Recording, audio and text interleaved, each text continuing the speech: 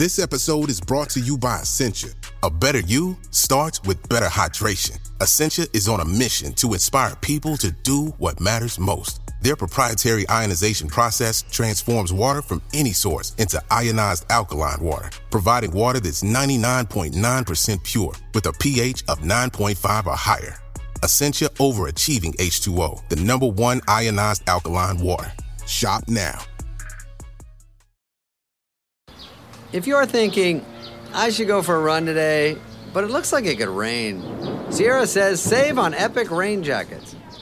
If you're also thinking, but I can't go out in these beat-up old running shoes, Sierra says save on top brand running shoes. And if you're still thinking, but I'm also busy performing brain surgery, well then we say, you really should have led with that. Sierra, let's get moving to your local store, like now. Go!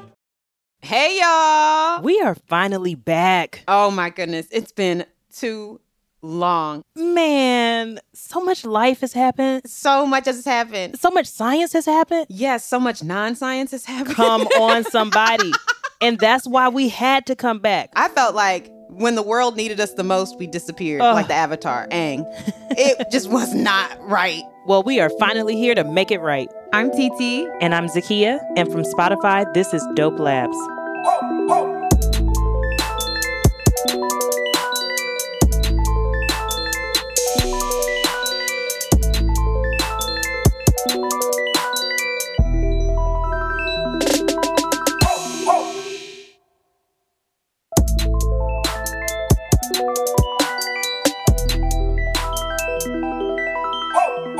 Welcome back to semester 4 of Dope Labs. We have missed you so much. Let's just jump into it. For the uninitiated, Dope Labs is a weekly podcast that mixes hardcore science, pop culture, and a healthy dose of friendship. This week, we're talking all about something that's been heavy on our minds and hearts for the last few months. Science denial. But before we get into that, we have some exciting news that we want to tell y'all about. You thought you couldn't get enough before? Well, we're going to find out. More Dope Labs, more Dope Labs, more Dope Labs, more Dope Labs, more. Hey!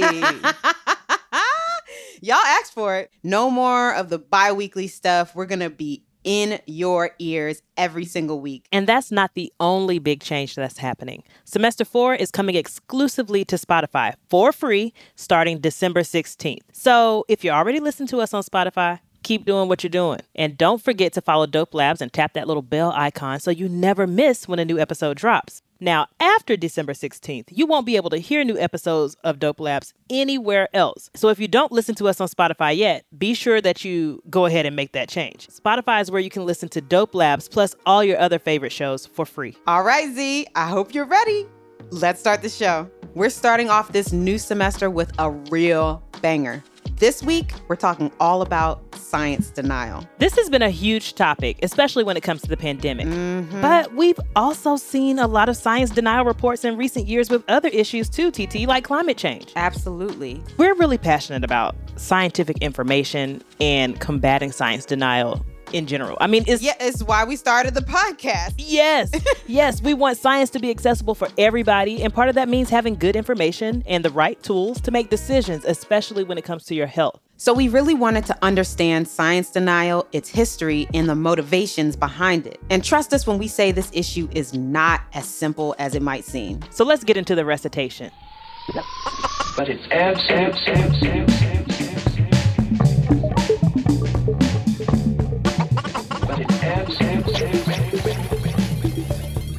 If you're new to Dope Labs, we typically structure our episodes into 3 main parts: the recitation, the dissection, and the conclusion. The recitation's at the beginning of the lab, where we get everybody on the same page and define what we know already and what we want to know by the end of the episode. Right, and that's followed up by the dissection, where we answer those questions in the recitation, where we talk to our guest expert and learn all the information. We do our deep dive during this part of the episode. And then we get to the conclusion, where we put a nice bow on everything. We kind of round up everything that we have learned throughout the rest of the lab and talk about any conclusions that we can make. All right, so for this episode about science denial, what do we know? Why are we talking about this? Well, I feel like science denial is on the tip of everybody's tongue right now because of the virus spreading that shall not be named.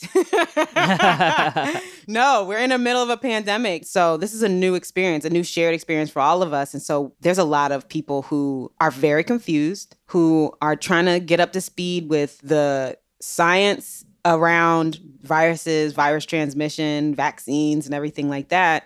And there's a lot of fear. Absolutely. I think in addition to all of those things you just said and fear, there's a lot of information of varying quality and truth being spread.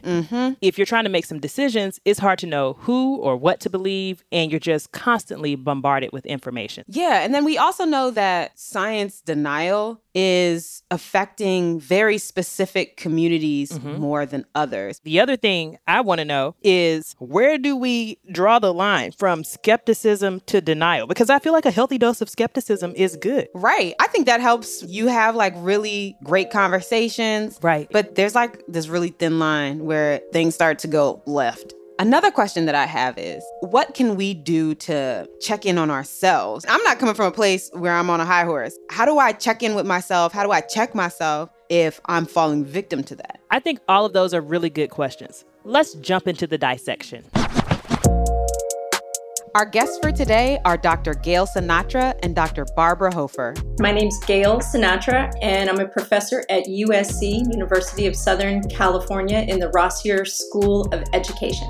And I am Barbara Hofer. I'm recently retired from Middlebury College, so Professor Emerita, and that's in Vermont. Drs. Hofer and Sinatra published a book earlier this summer called Science Denial, Why It Happens and What to Do About It. Their book explores the psychological issues that keep folks from having a broad understanding of science. It also offers solutions for those wondering what they can do to help curb the spread of misinformation. And when we say we want to know about science denial, what we mean is we want to know why people may flat out deny, or maybe just a little bit doubt, or resist scientific fact or general scientific conclusions. What's keeping them from accepting what's already been proven? It can feel really easy to say, not me. I'm not a victim of science denial. But it's not just accepting big issues like climate change or understanding that vaccines work. It could also be how you decide to take risks, or if you choose to buckle up in your seatbelt, even though you know it can protect you in a crash. I think it's also these smaller nuanced things in our day-to-day lives as well. And everyone is susceptible. All of us, even the people that, have been highly trained in the science field, we can all be a part of that group. And I think that is something that folks have to understand. What I still want to know a little bit more about is that difference between skepticism and stepping all the way over to science denial. We want people to be skeptical. If you see one study with a small sample and there's some clickbait headline, be suspicious, be skeptical. That's the time to question it. If it has not been substantiated, corroborated, supported with additional studies. TT, you posted something the other day, and I was like, spot on. Oh, no. What did I say? I be saying a lot of crazy stuff. On Twitter, you said it's been a year and a half or a year and 9 months. If you're still doing your research, what kind of research is it? Yeah. I just feel like people are still saying, I'm doing my research on coronavirus. I'm like, hello? Yeah. You doing research. You're kind of just not doing anything and being stuck in your thought process, which I understand. This is a big topic to try and swallow. Yes, especially if you have to get all the background skills, if you need to understand virology, immunology, molecular biology, vaccine design, sociology, human behavior, risk management. That's a big mountain to climb. Yes. And, we've talked about skepticism. We mentioned it a little bit earlier, but I think there's a difference between skepticism of information that, you don't know where the source is. It's just tumbling down your feed versus the Johns Hopkins University Bloomberg School of Public Health telling you that the cases are rising in your area. And you're like, I don't believe what they're saying. That's not just skepticism right there. So how do we identify science denial then? You don't see people who are very doubting and resisting science hesitating to use an iPhone or get on a plane. They're not denying physics. They're not denying the technology that goes into Wi-Fi. So it is this phenomena of selective denial, which really is driven by your motivations, your emotions. So you're picking and choosing what you like about science and what you don't like. And science doesn't work that way. That's such a good point. Science does not care about your feelings. It's not about our opinions or what we want to be true. It's about what the evidence suggests is our best understanding of the science at the time. Yes, it's so important to remember that science is backed up by research and evidence. For example, with masking and vaccines, scientists are doing studies to see how effective those measures are and then creating guidelines accordingly. And yes, these guidelines can change as the evidence changes, as we learn more. But we'll talk a little bit more about that later. But I think we should start with the history of science denial, TT. Let's rewind a little bit. Have we seen science denial before in different forms? And how did we get here? The history of science probably starts with science denial, doubt, and resistance. We try to trace it back to Galileo, and you think about how he was under house arrest for the beliefs that he had, how long it took for people to accept his theories. Think about Darwin. It took more than 100 years for scientists to accept fully what he was proposing in the way of evolution. So for real, it feels like science denial has been going on since the beginning of science itself.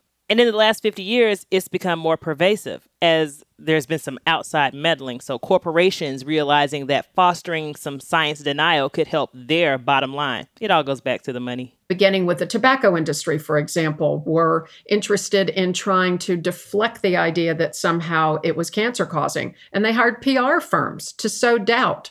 And the same companies are being used by Exxon and other corporations to make it look as though climate change isn't a certain fact. In fact, even as recently as 2010, Philip Morris has routinely argued that Marlboro Gold cigarettes actually decrease the risk of cancer. That's wild. But that brings us to today. With a global pandemic and a steadily warming planet, it feels like people are holding their noses up at scientific evidence left and right. So this has made me ask, is there an increase in science denial? I think the difference that we see is the amplification of misinformation through social media. And that's coupled with us living in our information bubbles where we get the same information. And if it's misinformation, that same misinformation reinforced over and over again, and it becomes more credible. There's the joke that misinformation travels around the world before the truth gets up and puts its pants on. Misinformation is really compelling. It's sometimes interesting or intriguing or even funny to some people, and that gets the clicks. And as we know, the way the algorithms are shaped, that more clicks gets more attention. We've talked about algorithms on social media before. What goes viral isn't always true. It really helps us understand why it's so important to talk about science denial right now. So when you think about that amplification and what we know about the brain, and the more you see something, the more it's reinforced and you begin to believe it, I think all of that makes sense in the current context. Sometimes people who are science deniers go overboard and say, I'm just waiting for the science. Well, part of the science is assessing risk. Early on and even later in the pandemic was people outright saying no to masks. Like, it's not going to keep you 100% safe. Well, ma'am, if it's going to keep you 90% safe, I'm going to say that's still useful, right? And I think that's the part that we start to see this kind of doubling down on, I'm so scientific. I know 90 is less than 100, but I think you also know 90 is higher than 0. you know? It's like if you look at the forecast and it says there's a 70% chance of rain, you see that and then you're like, okay, let me take my umbrella just in case. Right. It's the same thing. You don't say, I'm not going to take my umbrella because it's not 100% chance of rain. Exactly. So why don't you apply that same logic to masks?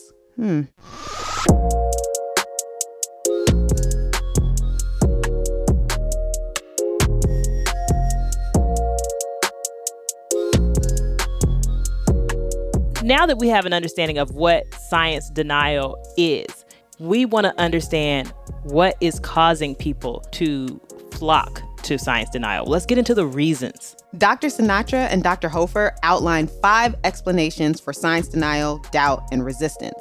The first is mental shortcuts and cognitive biases. Second is understanding beliefs on how and what you know. The third is motivated reasoning. Fourth is social identity. And the fifth is emotions and attitudes. And not attitude like Zakia's attitude, different attitude. The first explanation is mental shortcuts and cognitive biases, right? Cognitive biases are kind of these mental gymnastics that we do so that we don't have to run through all the processing every time. Yeah, so our brain is learning along the way. You know, A equals Z, and you don't have to do A, B, C, D, E, F, G all the way through.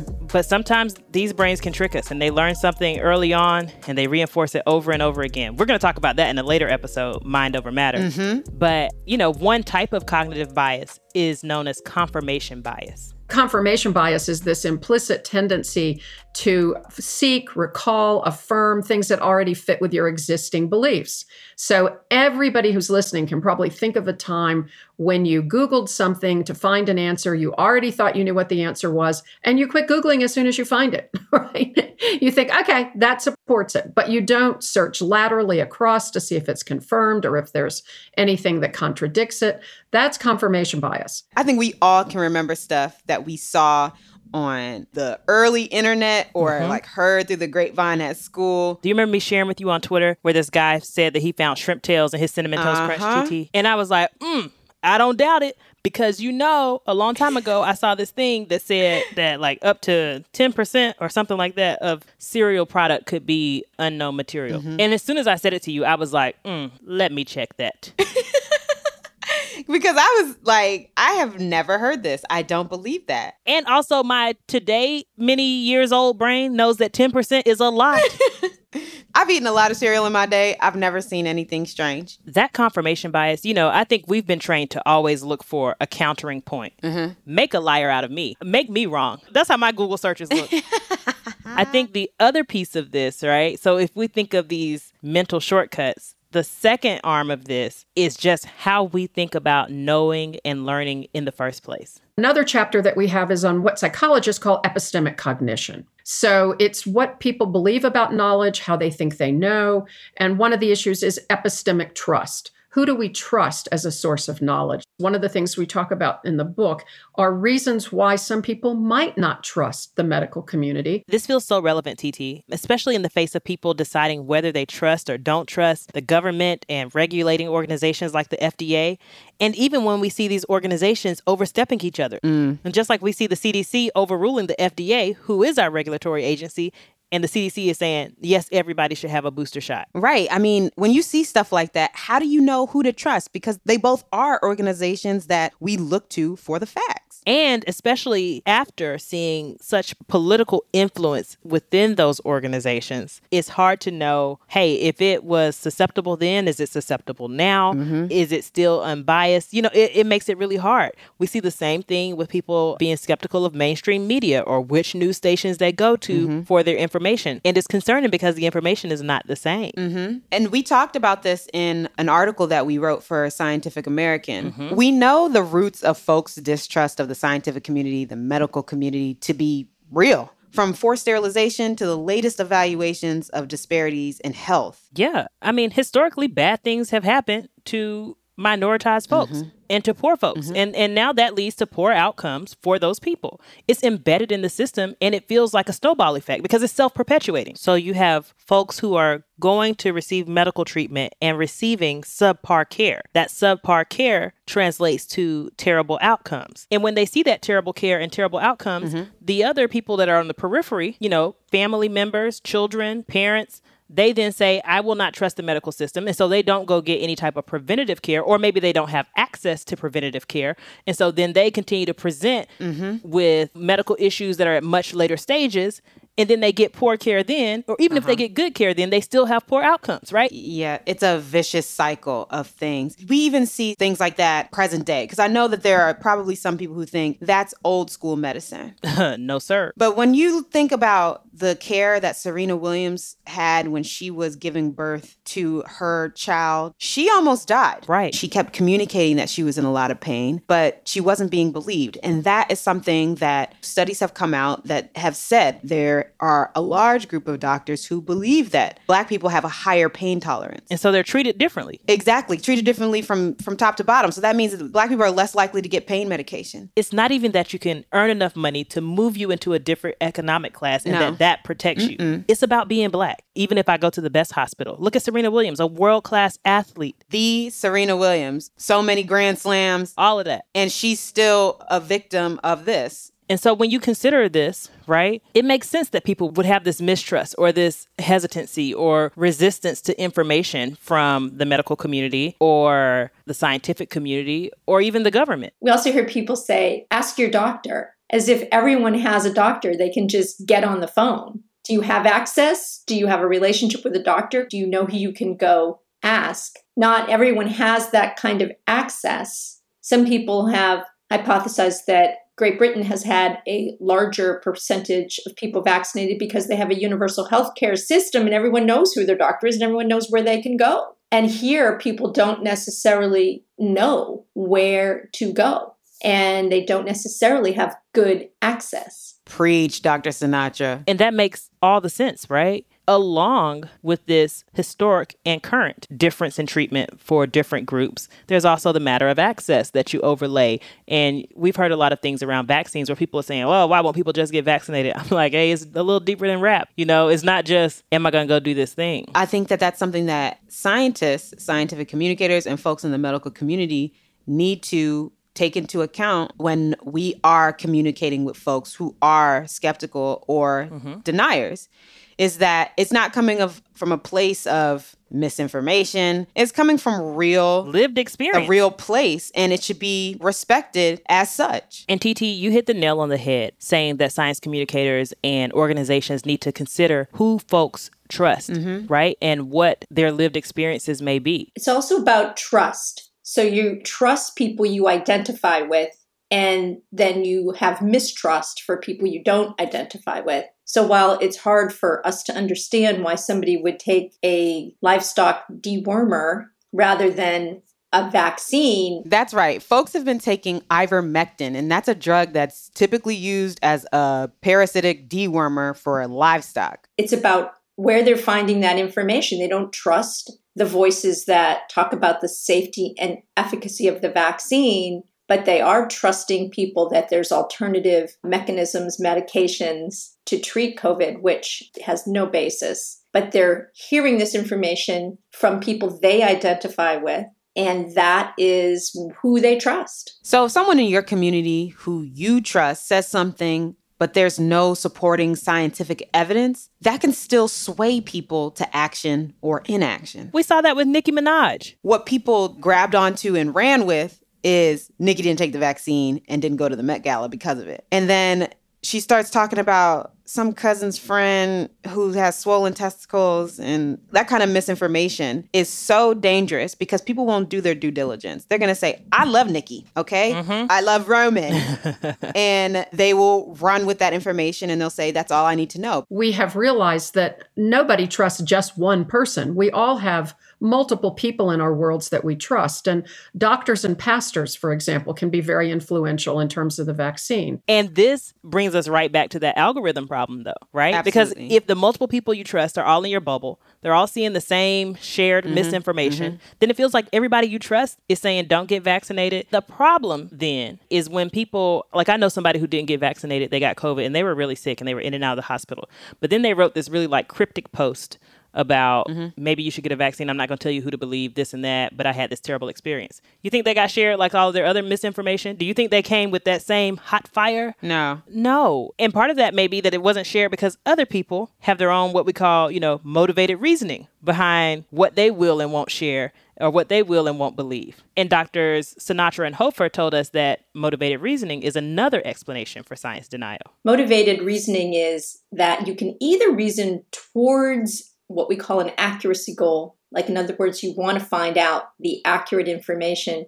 or you can often subconsciously reason towards a desired conclusion. So that comes into play when you are weighing information that you've read online. Dr. Sinatra gave us an example of motivated reasoning around stem cell therapy's potential to help with Parkinson's disease. So perhaps you have a friend who has Parkinson's, and so you read articles about whether stem cell therapy can help with Parkinson's. You may be overly enthusiastic about the potential for this therapy. And you may reason that it's great when it may be only okay or even not great. Conversely, if you have concerns about the use of stem cells and you question where they come from and you're wondering if they've been used ethically, and then you look at a stem cell therapy online, you may reason that, oh, this stem cell therapy isn't any good. It doesn't work at all. So that's a motivated reasoner, whether you're reasoning too positively or too negatively based on wanting the outcome to go towards what you're already believing. That's a really good point. It almost feels like how you do those Googles, if you're already deciding something is one way. When you start typing into Google, Google starts to guess what you want to type. And if Google, which it does, knows like your search history, it's collecting all this data from your emails and all these things like that, it'll probably lead you to the exact place you're looking for, the exact answer that you want answered in the exact way that you want it answered to confirm your thoughts. Another psychological challenge that can lead to science denial is related to our social identity. We are all tribal people. We all belong to certain groups and we draw our identity from those groups. And when the groups believe certain things, we tend to believe certain things. It's a shorthand for thinking about what to believe without even maybe looking into it in a lot of depth. So if you think about the things that many people believe right now about whether, for example, the vaccine causes infertility, which it does not. We know that conclusively. But if people have heard that on Facebook or heard it from their friends or their neighbors or their identity group, they go online. It's not hard to find confirming evidence for that and just quit without looking at the fact that there is no science evidence behind it. And so we have seen some serious tribalism around science denial in ways that shock even us who have been writing and thinking about this for a long time, of looking at the degree to which people will think, this is what my people believe, this is what I'm going to believe. And we were both dismayed to find that in Missouri last week, there were people wearing disguises when they went to get vaccinations because they didn't want people they knew to see them violating the values that they had upheld, that masking was bad and that vaccinations were unnecessary. You know what this reminds me of? And it goes right back to Missouri. There was this state representative, Bill Kidd, and he had written this post and he said, no, we didn't get the vaccine. We're Republicans. That's like a social identity thing, right? Yeah, I wonder if there was any other time in the history of this country where things are so strongly tied to like a political affiliation, where you can guess someone's stance on a medical issue outside of abortion based on their political party. That's wild to me. I think the thing that we both understand, and we're seeing more and more people start to understand, is that all of this relates to emotions and attitudes and feelings. A lot of times as scientists, we're trained to just look at the facts and only think about the facts. And we think of people as these vessels that we just pour the facts into. Okay, now they got it. But what we know is how we feel and our emotions, they affect how we understand and feel about scientific evidence when it's presented to us. Right. And that's the fifth reason for science denial. Our emotions are part of how we think and reason, and they have to be. You can't put your emotions in a box. But you have to use your emotions in service of good thinking and reasoning, and you have to be thoughtful about that. So you can't let your emotions derail a good reasoning process. So if you're too anxious about climate change, for example, you can shut down and not want to engage. And if you're too angry about climate change, maybe contributing to a change in how you'd have to live your lifestyle, you also shut down and don't want to engage. So you have to think about your emotions and how they're affecting your thinking, and then use them in service of your thinking. Yes. And is it just me, or does it feel like it could apply to many areas in our life and not just science denial? It sounded like Dr. Sinatra was preaching a little bit. Baby, it is a read, okay? You already know. Some of y'all just got your edges snatched and you don't even realize it. Check the mirror. Are you bald? So let's take a break. And when we come back, we'll get into some of the solutions for challenging science denial.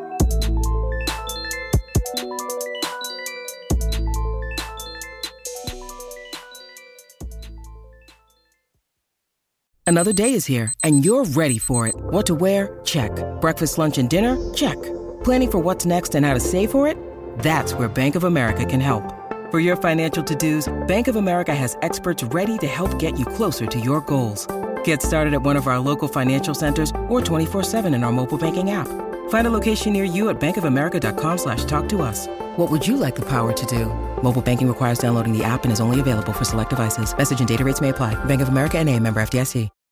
When you need mealtime inspiration, it's worth shopping Kroger, where you'll find over 30,000 mouth-watering choices that excite your inner foodie. And no matter what tasty choice you make, you'll enjoy our everyday low prices, plus extra ways to save, like digital coupons worth over $600 each week. You can also save up to $1 off per gallon at the pump with fuel points. More savings and more inspiring flavors make shopping Kroger worth it every time. Kroger, fresh for everyone. Fuel restrictions apply.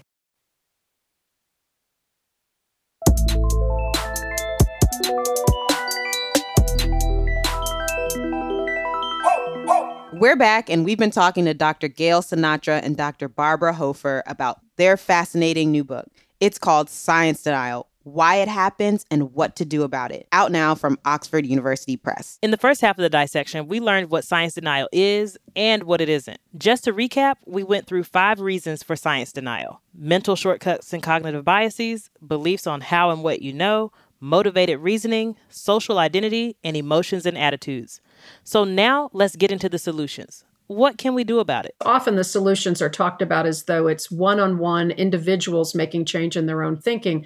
And it's more than that. We need solutions at a higher level. And for example, a couple years ago, Twitter started responding if you tried to retweet something that you had not even opened, you just like the headline, that you get a little message back that says, would you like to read it first?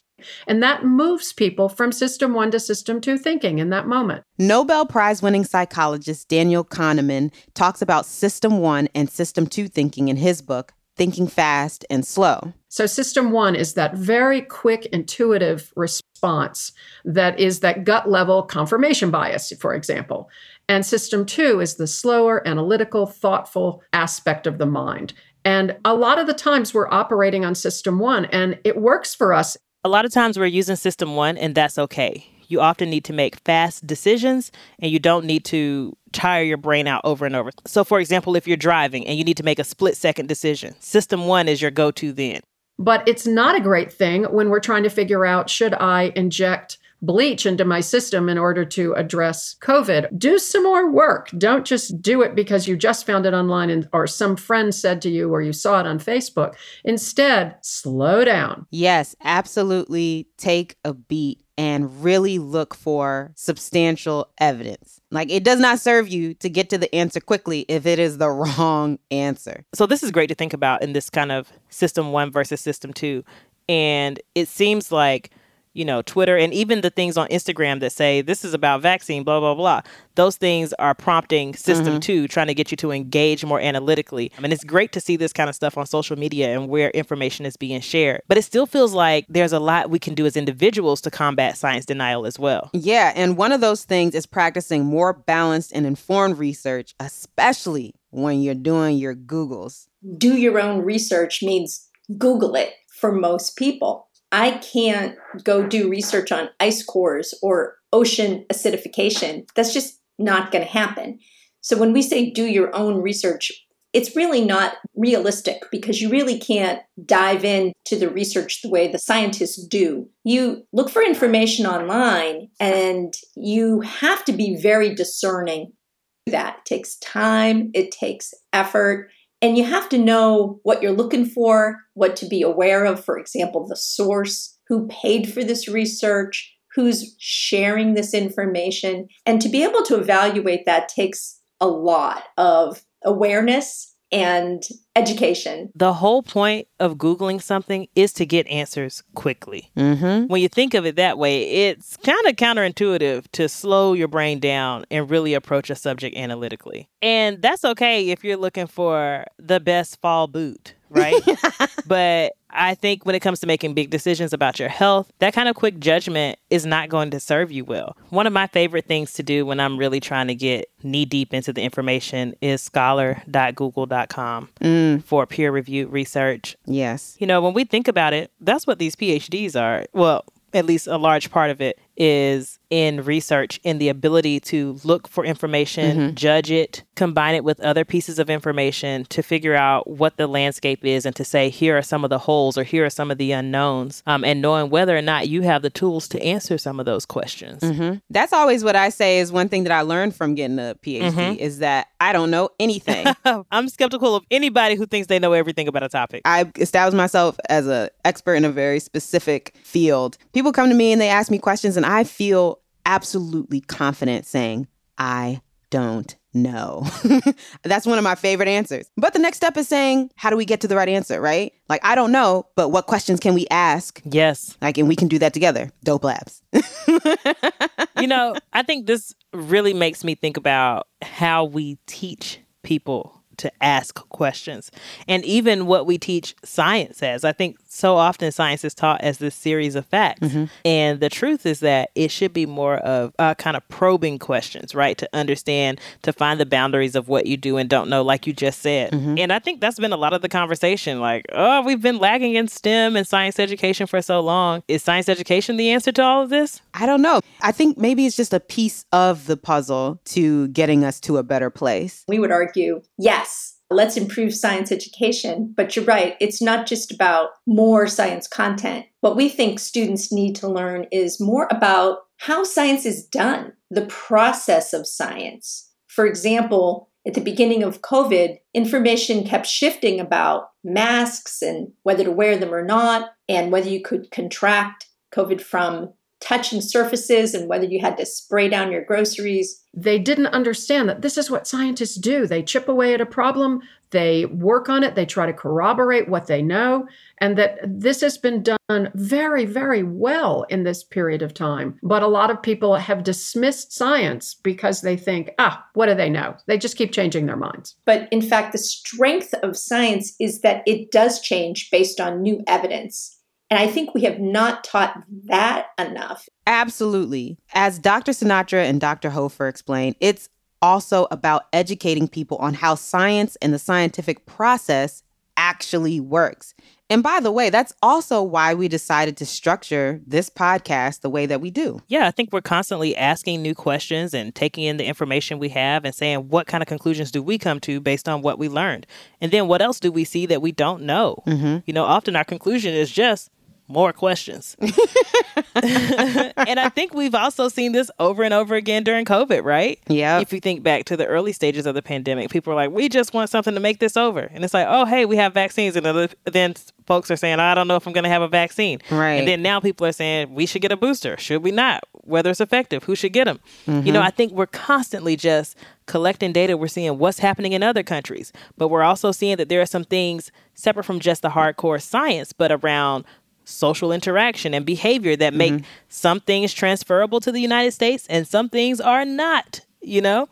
And all of that is part of that reiteration, right? And that constant morphing of science, of everybody bringing things in and some people saying, oh, that's no good, toss it out. You know, the quality is poor there. All of that is the constant proofreading and editing of the scientific narrative, I think. And in the research that Gail and I have each done independently and coincidentally, we've discovered that students are overly schooled in the scientific method. They think that every scientist does this controlled experiment with a hypothesis and a control group. And so as a result, they dismiss some of the findings that require more abstraction, more inferential reasoning, more observation. So, for example, climate change is really confusing to people like that. Well, how do they know? They didn't do an experiment. Well, that's why I think some people really were taken aback when the science changed so quickly about COVID, because perhaps they were taught that here's a textbook full of facts about science,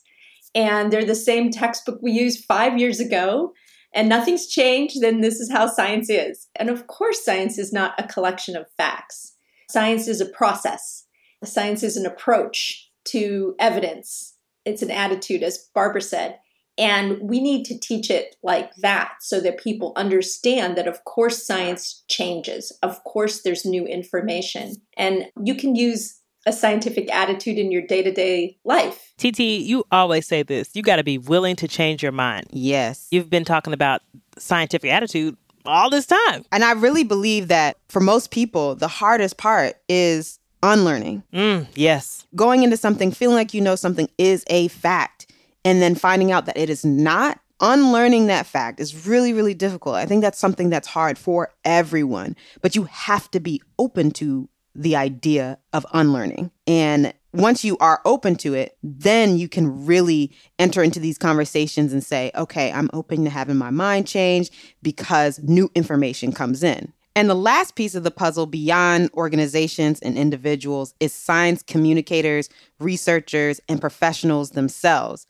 We need to open up the scientific community and make it more accessible to everyone. We have too many scientists who just talk to each other, who publish in journals that only other scientists have access to. They're behind firewalls. And then when they go to talk to the general public, none of us humans can understand them. So we need to do a better job training our scientists to be science communicators. We need to develop their ability to communicate better about their work. Dope Labs is an excellent example of what we can do, which is make science more accessible to the general public. Yeah, I think we have a lot to do as scientific communicators. We do a lot of work with this show, trying to bring science to the people and do it in a way that makes sense for everyone, in a way that's fun for us and, hopefully fun for everybody else to listen to. But I think that for such a long time, the way that science was communicated, it was communicated in a way to big up the scientists. But now we're finding that that does not serve the people. No. And we do science in order to advance our world. And if we don't include the people we are trying to serve as scientists, what is the point? If we in education don't do a better job promoting digital literacy, algorithmic literacy, critical literacy, so that we can have critical thinkers and students in K through 12 and higher education who can evaluate evidence and think critically about it, then we're going to continue to have these challenges. So we're trying something new. Every now and then, TT and I will share one thing that we either came across, experienced, want you to experience or know about in our lives. TT, what's your one thing this week? So my one thing this week is that I actually saw on Instagram that Jordan Peele was selling the Get Out screenplay with all this extra information and the entire script. And so I jumped on that ASAP. And it's really, really cool. It has some words from Tananarive Due, which is a kid I know you're a big fan. Yes. And then we get some extra context from Jordan Peele. There's a section in the back that has deleted scenes. So it lets you know like what they were thinking about adding, but ended up on the cutting room floor.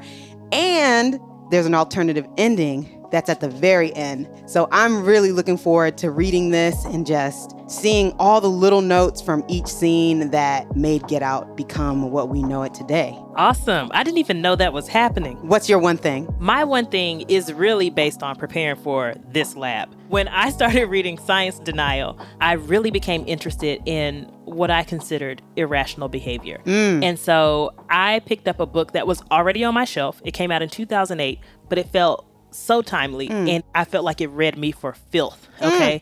Predictably Irrational by Dan Ariely, who is actually at Duke right now. Okay. He wasn't there when we were there, I don't think. But it's like behavioral economics. It helps us understand why we do some of the things that we do and how we actually are irrational, and we can predict some of our irrational decision making. I love that. Okay, so when you're finished with your book, I'll give you the Get Out book. We'll do a book exchange and so that I can get my life with yours. And you'll have all my notes and highlights. I love that. That's my favorite thing.